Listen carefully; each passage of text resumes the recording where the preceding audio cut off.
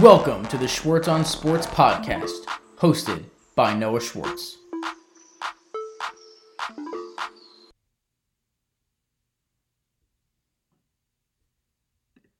Hello, everybody, and welcome to the first ever episode of the Schwartz on Sports podcast, brought to you by the Belly Up Sports Network. I am Noah Schwartz. I am so excited to be here today, doing my first ever show for Belly Up. I am just thrilled to be here to do this and have this opportunity. I first want to thank Blaine Napier and everyone else at Belly Up for giving me this opportunity, giving me this chance. I'm so excited. It is just beyond words how thrilled I am to do this. Just want to talk a little bit about myself, a little bit about my style, what I like, what I don't like, and what this show is going to be before we get into today's topic. So, I am a 19-year-old college student. I study sports media in college, and this has really been my passion for pretty much as long as I can remember. Ever since I was 7 or 8 years old, I've always wanted to work in sports media, and radio, TV, podcasting, sports writing, all of it is really all up my alley, and podcasting is something that I have loved to do for a long time, and I'm just so thankful that I'm getting the chance here at Belly Up to do that and to do the show for you guys. It is just beyond words how excited I am. A little bit about what my style is like. I am really not the hot take guy. That's not me. I mean, I have a few takes that I like to share with people. I mean, I think LeBron James is the best basketball player of all time. There are a few others. I'm an analytical person. I do like sports with analytics, but at the same time, I do like common sense. So, I'm not the hot take person. I'm not Stephen A. Smith. I'm not Skip Bayless, but I do know my sports, and I want to share my knowledge. I want to share my opinions. I want to share my analysis, but it's all going to be realistic. It's going to be straightforward, and everything I say will be backed up by facts and the things that I notice when I'm watching a game and following these sports as closely as I do. So what is this show going to be like? Well, I'll be doing a lot of stuff on here. First, I'll be doing different segments, talking about my favorite sports, talking about my favorite teams. So I'll be giving my opinions on all of the various topics, whether it be things related to games, free agency, trades, salaries, off the field stuff. It really doesn't matter. As long as it's sports related, I will be talking about it, and I will be so thrilled to get the chance to do so. I will also be doing consistent interviews on here, so I'll try to book some guests as quickly as I can when I start doing the show, and try to get some really thoughtful and insightful people onto the show and get their opinions on some sports issues as well, because it's hard for me to come up with the best topics all the time. Sometimes you want to hear from the experts, and I really trust people in the sports world that are older and more experienced than me, so I want to always get their insight also. And then a little bit about my background and where I began to love sports and really who I favor. I'm a New Yorker. I was born in New York City. I live in the New York City area still to this day. I always have my whole life. And so I am a diehard New York Mets fan. I'll talk more about my Mets fandom a little bit later, but I'm a diehard New York Mets fan. I'm a big Jets fan, as sad as that may be nowadays with the 0-7 Jets. I'm a Knicks fan. I'm an Islanders fan in hockey. For collegiate sports, I like the Syracuse Orange, so all New York-based teams, but I have other teams that I do root for on the side. I like LeBron. I'll root for whatever team he plays for. There are a few others, but for the most part, New York is where I'm based in, and that's the teams that I root for. So you'll get to hear my opinions on not just teams across the country in both college and pro sports, but also the teams that I specifically root for. And so as a result, you'll get to hear me really passionate about those specific topics, and I'll get to a Mets topic on Steve Cohen, as I said before. So let's begin with the first ever show here on the Schwartz on Sports podcast.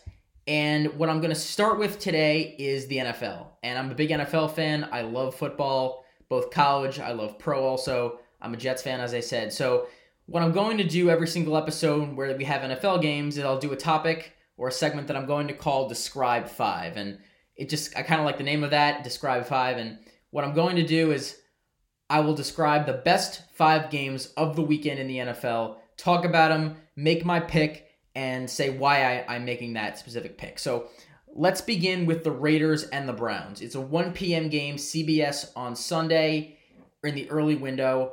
I'm very excited for this game. I really like to watch the Cleveland Browns. They're a really fun young team, Raiders are also an up-and-coming team, so I'm excited to watch this game on Sunday.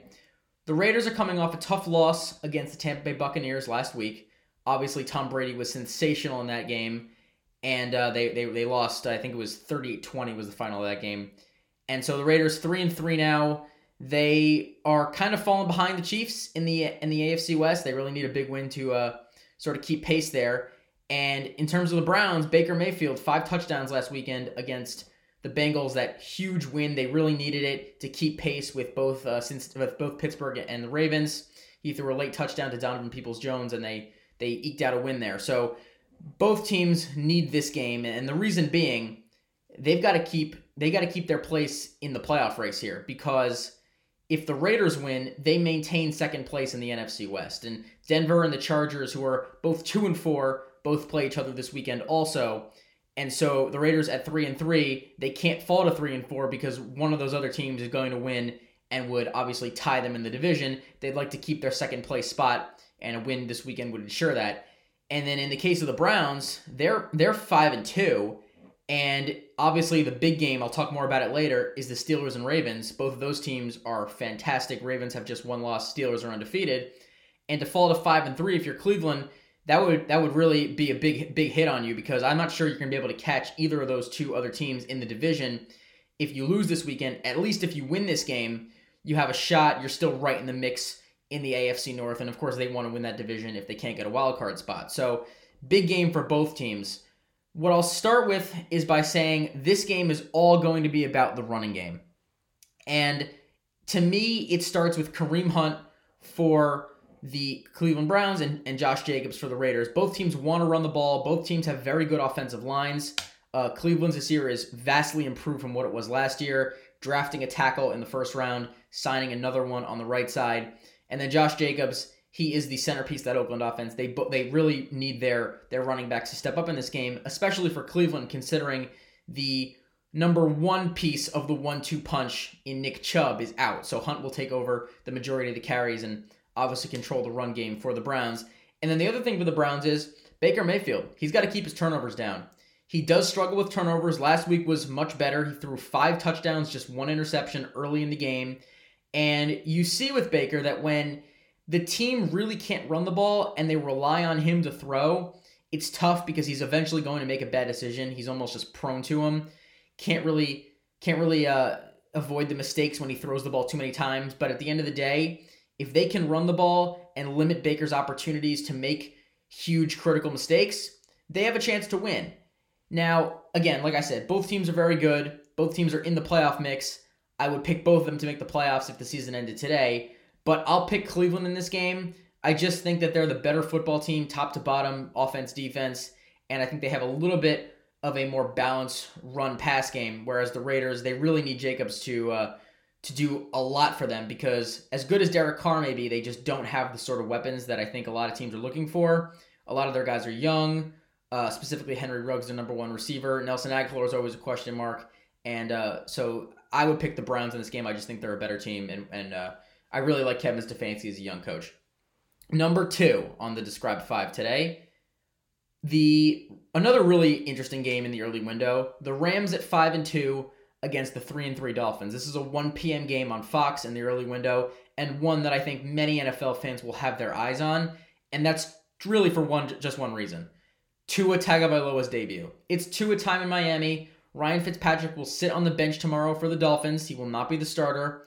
And everyone, and I mean really everyone who follows the NFL closely, is going to want to see how Tua Tagovailoa looks in his first game. Obviously, a prolific college career at Alabama, 5th overall pick in the draft last year. It'll be his first start.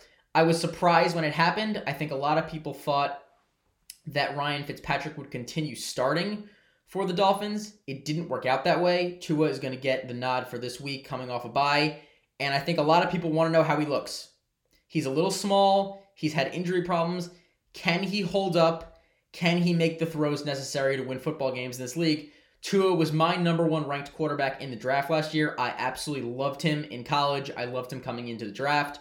But there are question marks. A lot of people have sort of thought that he won't last in this league, and I don't think so, but I think a lot of people do have question marks about him, especially when you consider the other 2 quarterbacks that have played from the first round of the draft this year in Joe Burrow and Justin Herbert. Both of those guys have excelled early in their starts, and so I think they want to see how Tua compares to those two guys who look like future superstars. A big thing for Tua is, can he rely on his run game in this game? Because this is not a very good rushing attack for the Dolphins. They're 22nd in yards per game this year. They don't really have a bell cow back, somebody who's going to be a 3-down rusher out there. They have a few guys who have played at times, whether it be Breida or Jordan Howard's played a little bit. Gaskin's been their number one guy, but he's not a star. He's just a young player. So not really sure if they can rely on their run game, and it may lead to Tua having to throw the ball a lot early in his first start, not something you want to do against the Rams defense. The other thing is, can these Miami receivers separate to score enough points against a dominant Rams offense? But Preston Williams is a young player. Devontae Parker is an emerging star. Mike Gesicki at tight end. Can those guys make enough plays against that loaded Rams secondary in order to get open, give Tua people to throw it to? Obviously, the offensive line needs to step up also, but I think that's a big key in this game. And then in terms of the Rams, I mentioned they have a great offense. They've got 3 fantastic running backs. All of them play. We'll see if all of them are available tomorrow. There's been some question marks about Cam Akers, and Henderson also, I believe, is banged up, but he's been very good. Malcolm Brown's been very good. They've got a great rushing attack. They love to use that rushing attack to allow Jared Goff to run play action. They have a number of receivers. Tyler Higbee at tight end is also very good. So I really like the Rams. I think they're the best team in the NFC West. I'll pick them in this game, but as a result of just Tua playing and what this game is going to look like in Miami tomorrow, I want to watch it. I know I'll have my eyes glued to it in the early window. And although I'll pick the Rams, I don't think it'll be necessarily close. I just want to see how Tua looks. And will he be a future superstar in this league is a question that I think a lot of people want to have answered in these next few weeks before the season wraps up and we go head to the playoffs. Third game of the week that I am watching, and this is the best game of the weekend, in my opinion. The 6-0 Pittsburgh Steelers and the 5-1 Baltimore Ravens. I talked about it a little bit before, and this is going to be a 1 p.m. game on CBS. I'm just super excited. This is a real rivalry game. These teams do not like each other. It's always physical in the AFC North. These are the 2 best teams maybe in the AFC. Kansas City also has an argument there. But these are elite teams, both offense and defense. Both offenses and both defenses are very, very good. Both teams will be forces going forward as we head into the postseason. And I just want to see how these teams match up against each other in their first of 2 matchups this season. The Steelers have an elite rush defense. Many people know it might be the single best unit in the NFL, the Steelers front 7. I mean, J.J. Watt, Cam Hayward, there are stars all over the place in the front 7 of this Pittsburgh defense. They're second in rushing yards allowed per game in the NFL, just about 69 rushing yards allowed per game, which is just a fantastic number. And that counteracts what the Ravens do really well because they're arguably the NFL's best rushing team. Now, I don't think Mark Ingram will play in this game. He's banged up. I don't think he'll play. But this team typically is a 4-headed running back, or should I say, rushing monster. And it starts with Lamar Jackson, the reigning MVP, the best running quarterback in NFL history. And then he's got a trio of running backs that he's relied on all season. The early pick in J.K. Dobbins, second round out of Ohio State. As I said, Ingram, and then Gus Edwards, who's a nice change of pace third down back. All those guys have played key roles in the offense this year, and they're number 1 in rushing yards per game in the NFL as a team with just over 164 rushing yards a game. The thing that really scares me if I'm Baltimore, though, is their wide receivers. They do not have a very good wide receiver group. Now, we'll see if they upgrade it before Tuesday's trade deadline. That's a big thing that they may try and do. They did sign Des Bryant last week. He may get activated at some point, but I do think they're probably a receiver short if they really want to win the Super Bowl. The number 1 guy, Hollywood Brown, is still young. The number 2 guy in Denver Duvernay is also really early in his career, just a rookie. So it's a question mark because this Pittsburgh secondary, as good as their front 7 is, their secondary is also fantastic. And there are question marks. Can these Baltimore receivers separate, get open down the field for Lamar Jackson? I don't necessarily know if they can. And that's a big thing in this game, big key for Baltimore. Minkah Fitzpatrick's back there for the Pittsburgh defense. He's the number 1 corner there, and they have a really loaded secondary. Can the Baltimore receivers get open and help Lamar out? I can't say that's going to happen.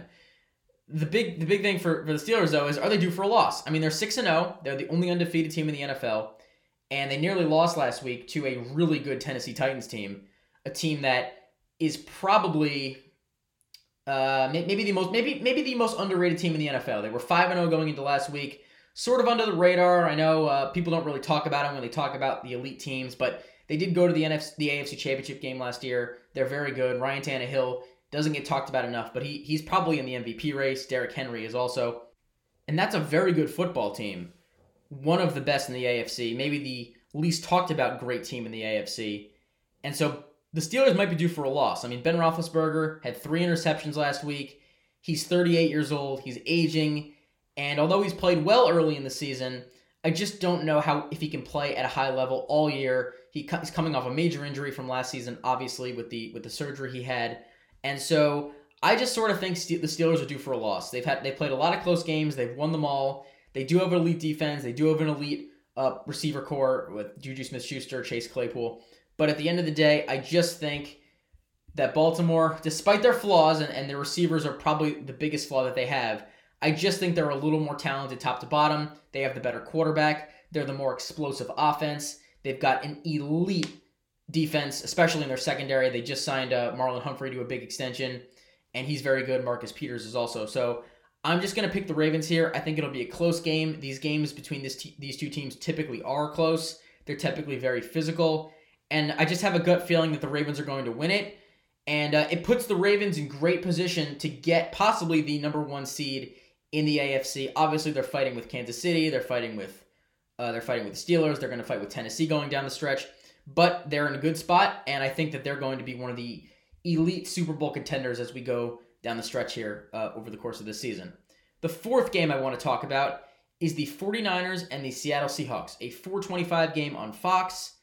Always fun when these two teams go at it. They've played as division rivals. They play twice a year. They've played each other in the playoffs before. This is always a fun matchup. And this game, when you start talking about it, you have to start with Russell Wilson. He is playing like the best quarterback on earth right now, even at a higher level than a guy like Patrick Mahomes and Aaron Rodgers are playing, and they've played sensational this season. But Russ is the early MVP favorite. He's thrown 22 touchdowns this year. Just 6 picks, 71% completion. He is arguably the best football player in America and one of the greatest quarterbacks of all time, in my opinion. He is just so special. And that's really where this game you got to start with. He has been so good, and they lost last week in a Sunday night game against Arizona. He threw 3 interceptions, which was a shocker. He never does that, and including one in overtime.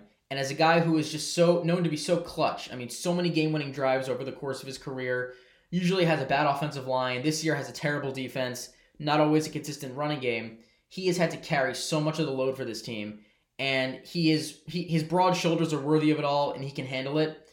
But it's tough, and it's tough to pick them week after week, and I have picked them in almost every game they've played this year because I trust Russell so much, but it's just tough when he has to do so much right for them to win these football games, and typically they're close games, typically they're kind of wild games. Some people say that the Seahawks are incapable of winning a normal football game, and that's sort of a funny cliche, but I always laugh when I hear it because it's true, and they always win really wild, crazy games down the stretch. But last week they didn't, and I think they're due for a win again. The 49ers are banged up. We don't know what Jimmy Garoppolo is going to be. Are we going to see the good Jimmy like we saw last week, or 2 weeks ago in their win? Or is he going to be the bad Jimmy like we saw in the Miami game from about a month ago, or the game from New England last week where they did win, but he did not play well, had 2 interceptions. The Jimmy Garoppolo factor is huge here. Is he going to be the good Jimmy or the bad Jimmy? We know what Russell Wilson is probably going to give us, but on the other side, what is Jimmy Garoppolo? On the Seahawks side, I mentioned the running game. Carlos Hyde is doubtful. Travis Homer might not play. Chris Carson might not play. So it's going to be all on Russ, as it typically is, but especially this week. And the Let Russ Cook fans are going to be yelling that out again this weekend because it's going to be all on Wilson to do a lot. I'll pick the Seattle Seahawks. I think they're the best team in this matchup, but at the end of the day, it's tough sledding for that team because they just don't have enough outside of Wilson, and I do think the Rams are more well-rounded than them in a tough division, arguably the toughest division in the NFL. I'll pick Seattle, though. Final game I want to talk about, Cowboys and the Eagles. The 2-5 Dallas Cowboys, probably the NFL's biggest disaster so far, against the Eagles, who are one of the NFL's biggest disasters in the NFC least, the worst division, maybe in modern NFL history. This is a Sunday night game, 8:20 on NBC, and I just want to see what's going to happen in this game with a debut quarterback sixth rounder Ben DiNucci out of James Madison for the Dallas Cowboys, the third starting quarterback they've had in the last month. Obviously, Dak Prescott with the major ankle injury out for the season. I hope he's doing well. And then Andy Dalton was just ruled out because of the hard hit he took to the head last week from John Bostic of the Washington football team. And he is out with a concussion. DiNucci, the sixth rounder, is going to make his first start. And that's why this game is so wild. This is a total unknown. We have no idea what we're going to see from this kid. It's his first NFL start. He threw 3 passes last week. I think he had 39 yards on those 2 completions, but has really accomplished nothing in his NFL career. We're going to find out what he's made of tomorrow night.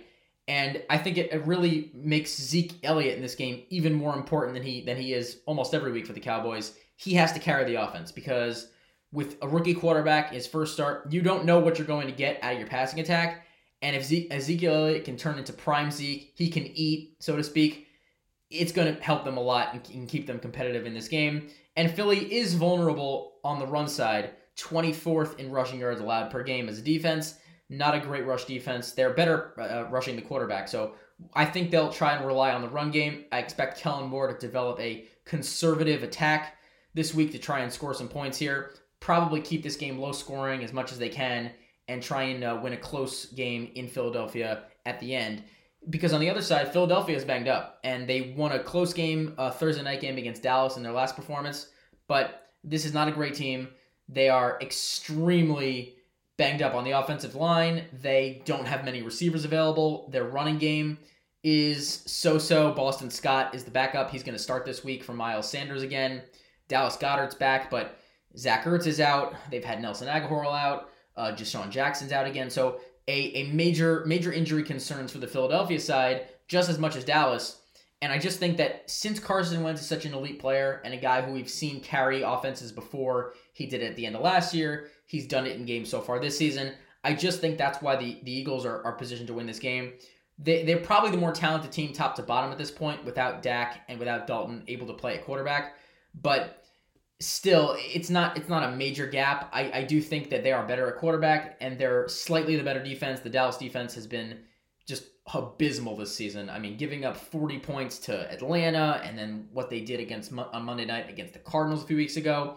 They have given up a ton of points, a ton of yards this year. It is a abysmal defense, and we've already heard the firing rumors about Mike Nolan and Mike McCarthy, the head coach and defensive coordinator.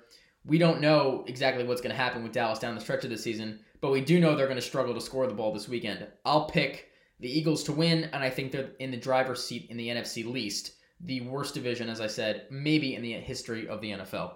So that's my Describe 5 for the week. I'm picking 5 games. First, I'm picking the Cleveland Browns to beat the Raiders. I'm picking the LA Rams to beat the Dolphins. I'll pick the Ravens in a very close game against the undefeated Steelers. That is the best game of the weekend. The Seahawks to eke out a win over the 49ers. And then the 2-4-1 Eagles to beat the 2-5 Cowboys in what is a big divisional matchup in the NFC East. That's my Describe 5 for the week. Back up next, we will talk about the NBA season and when it should begin. I'll talk about that. And then after that, Steve Cohen. I'm a big Mets fan, as I said in the beginning of the show, and he is the new owner of the Mets, bought the team just yesterday. Want to talk about that. So we'll be back on the Schwartz on Sports podcast in a second.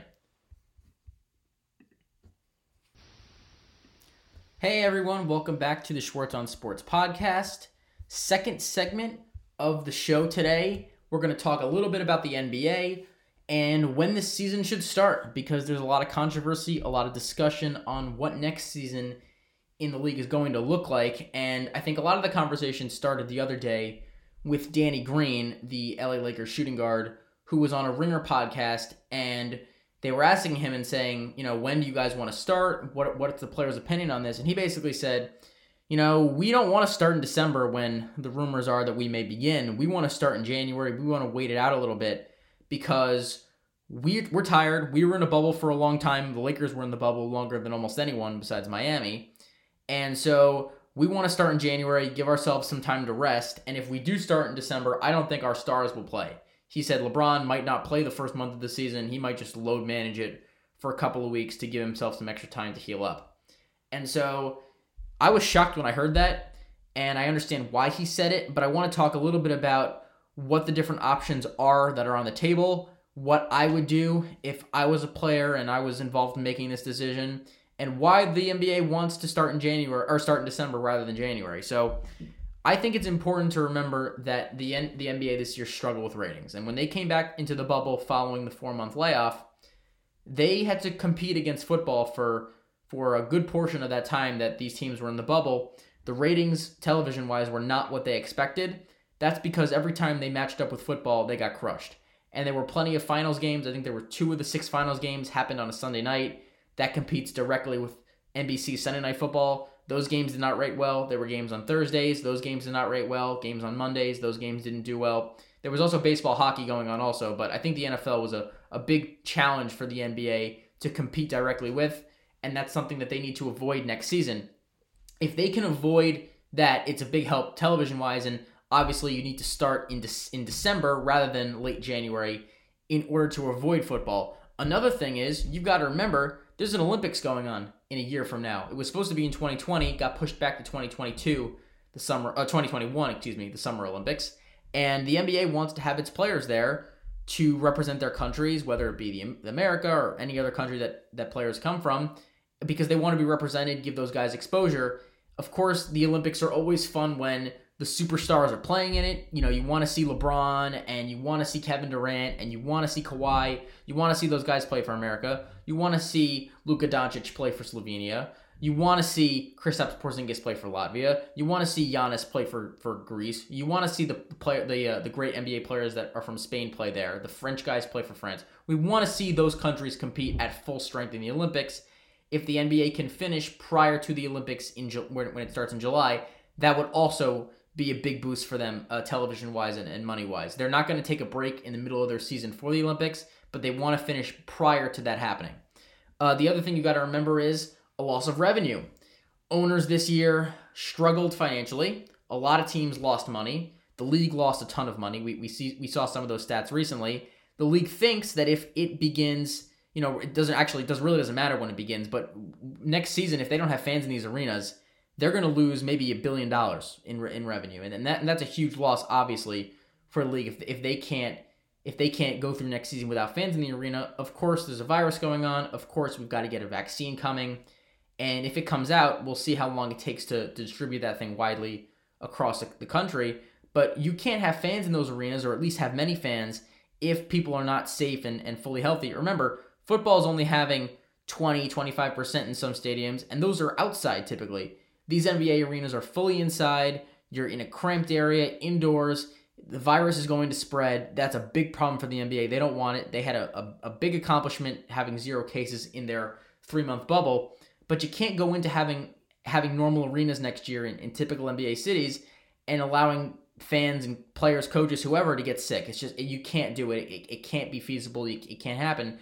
So they need to realize that starting now is going to help them out and avoid football, help them out to finish prior to the Olympics. There are different reasons for why the NBA wants to start. Now, the players want to start in January. They want to start Martin Luther King Day rather than Christmas time.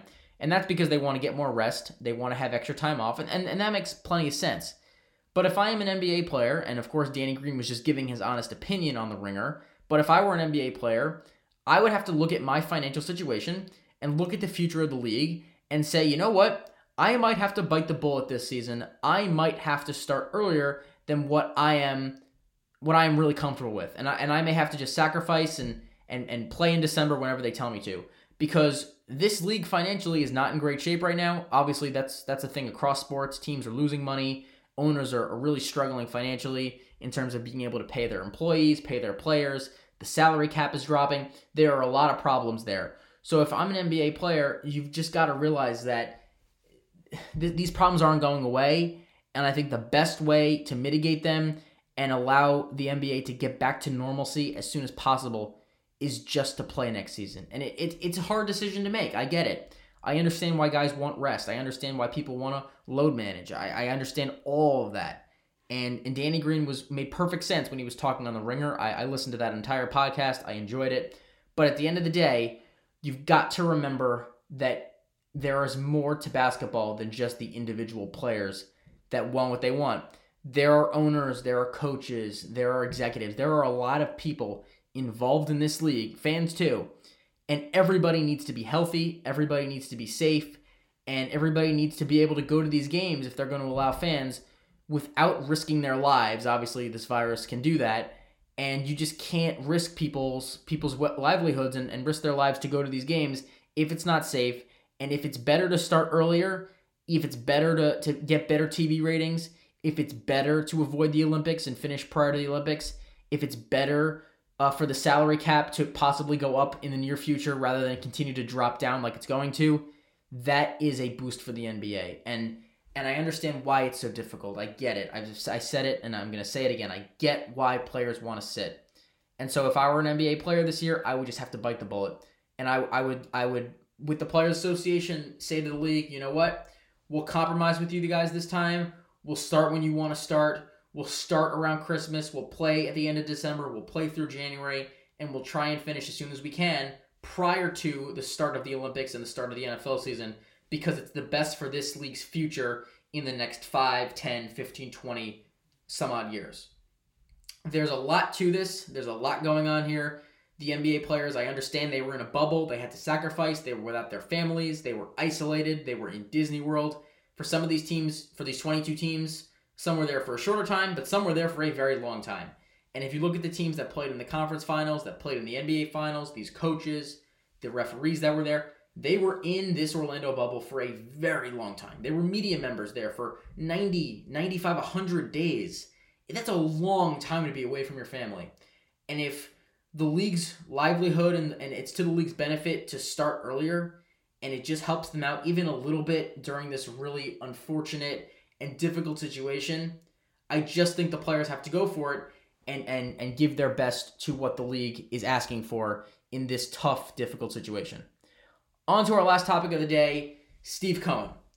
And I am a big Mets fan. I said it in the beginning of the show. You will find out all about the favorite teams that I root for, and I'll talk about them more as I do more episodes. But I want to talk about the Mets because it was a huge day to be a Mets fan yesterday. Arguably the biggest day in the history of the New York Mets in the last 20 years. Now, they did make the World Series in 2015. That was a huge accomplishment. But this may be the single most important day to Mets fans in the last 20 years in terms of their baseball team. And I'll explain why.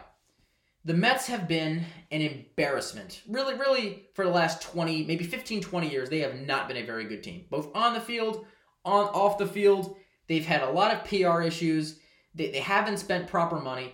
And this is going to be a way for them, under this new ownership, the Wilpons have sold to Steve Cohen, and it's going to be a way for the Mets to be a consistent winner going forward. So there are a lot of different aspects of this that make Mets fans so giddy, so excited like I am today, and I hope you can hear the passion in my voice because I am so incredibly thrilled. I woke up this morning and I said, oh my God, Steve Cohen owns my baseball team. It feels surreal that this team is finally sold and the sale is official and the whole process, which took forever, it seemed like, is finally done. But I hope you hear the passion in my voice because it really means a lot to me to have a new owner to own my favorite baseball team.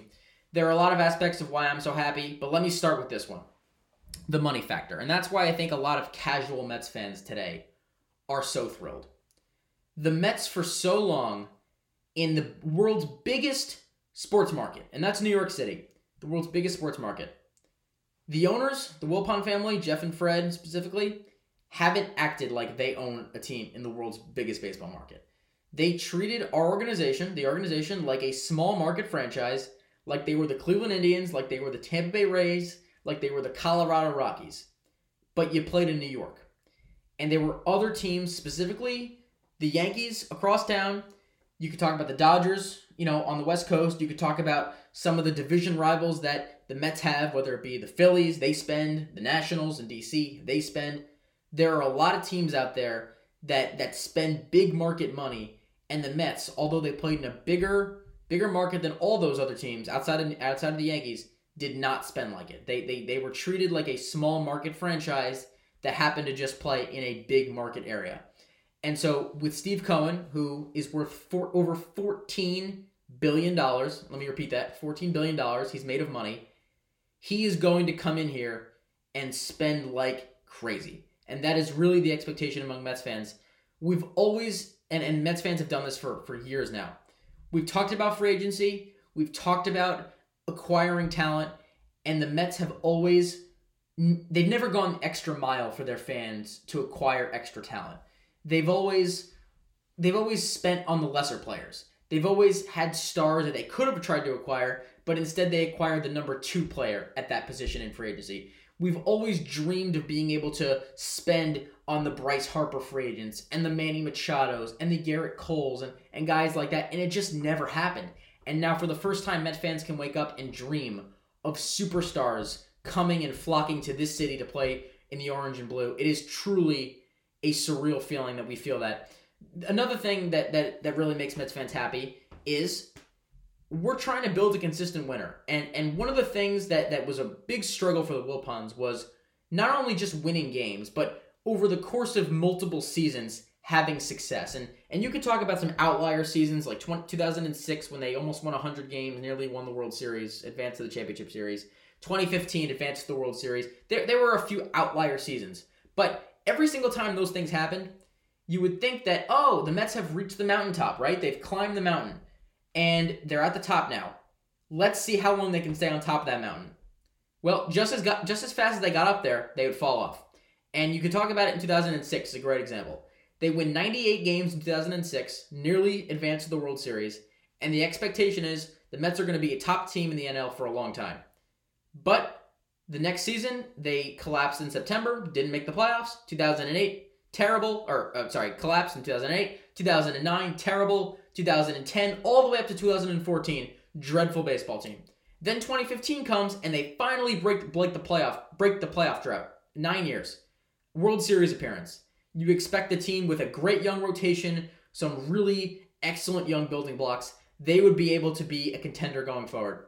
2016, the year after they make the wild card game, and they haven't made the playoffs since. This is what happens with the Mets. 2019 even. They were 10 games over 500, nearly made the playoffs. They were a threat the entire second half of the year, one of the best teams in baseball through the last 3 months. And you thought, oh, 2020, this will be a great season for them. They can really be a threat. And then they were tied for last place in the 60-game season we just had. So it just happens every time. Inconsistency with the Wilpons.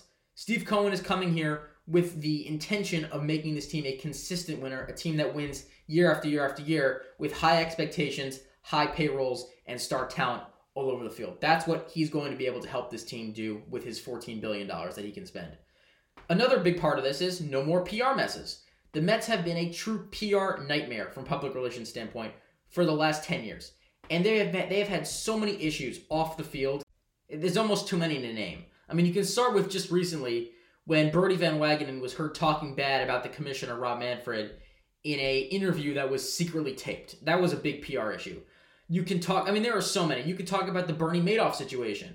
People still make fun of the Mets for that. Obviously, lost a ton of money with that Ponzi scheme from 12 years ago. There are so many PR nightmares that the Mets had, and you talk about other winning franchises, they don't have issues like this. Typically, those teams, every single season, everything goes smoothly, they win games, they make the playoffs. I mean, talk about the St. Louis Cardinals. That's the Cardinals.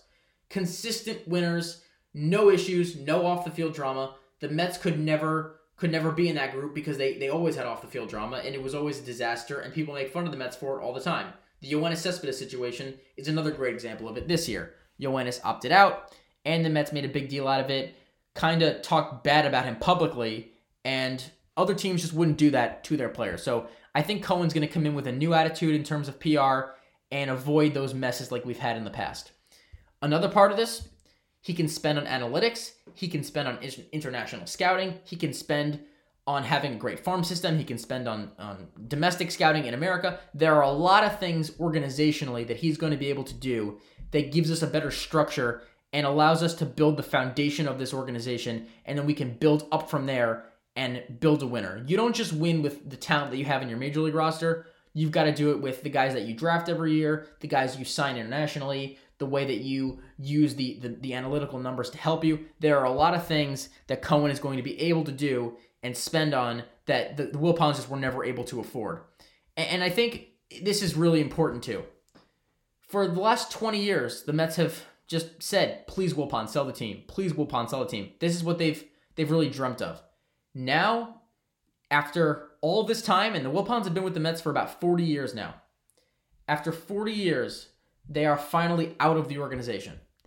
And it almost seems like, and I'm a true Mets fan, so I can say this, it almost feels like there was an angel from above, and I swear to God, an angel from above who came down with the intention to save the Mets franchise and save our fans.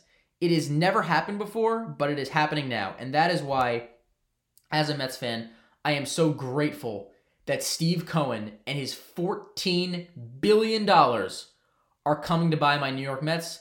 Again, I'm just so grateful for the chance to have this guy as the owner, and it excites me like pretty much nothing else has in sports in a very long time. 2020 has been a rough year, but Steve Cohen really helped me out in late October, giving us an opportunity to win baseball games going forward. Now we'll do my last segment of the week, the last couple minutes here of the show, first episode of Schwartz on Sports. I'm going to call this segment my Noah's number one performer of the week. It's basically just winner of the week, who did really well in the field. And for this week, I'm going to do this every show, but for this week, I'm going to say it's the Dodgers.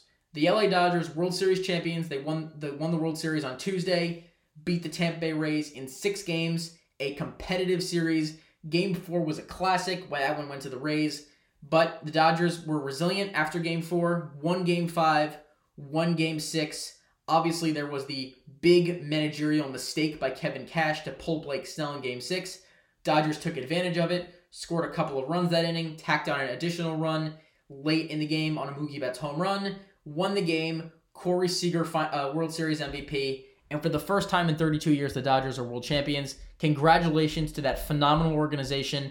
And as a Mets fan, I have to say this too. A goal of mine is to become the East Coast Dodgers. I mean, the Dodgers are so well managed. Dave Roberts is excellent. They have a phenomenal farm system. They use their talent so well. They find random players from across the league that become major contributors for them every single season. They've got a good farm system. They use analytics. I mean, just from top to bottom, a class organization. And they make the playoffs every year. And that's exactly what I want the Mets to be. So congratulations to the Dodgers, a team I look up to, a team I've always had a lot of respect for. First championship in 32 years. Really well deserved. They were the best team from start to finish this year. Thanks so much for listening to the first ever episode of the Schwartz on Sports podcast, brought to you by the Belly Up Sports Podcast Network. Thank you so much to everyone at Belly Up for giving me this opportunity. It really means a ton. I cannot stress that enough. Can't wait to be doing more episodes. I'll be releasing them weekly. You can see them on Belly Up Sports on the website. And so thanks so much for listening. Can't wait to do more of these episodes. And I'll see everyone soon.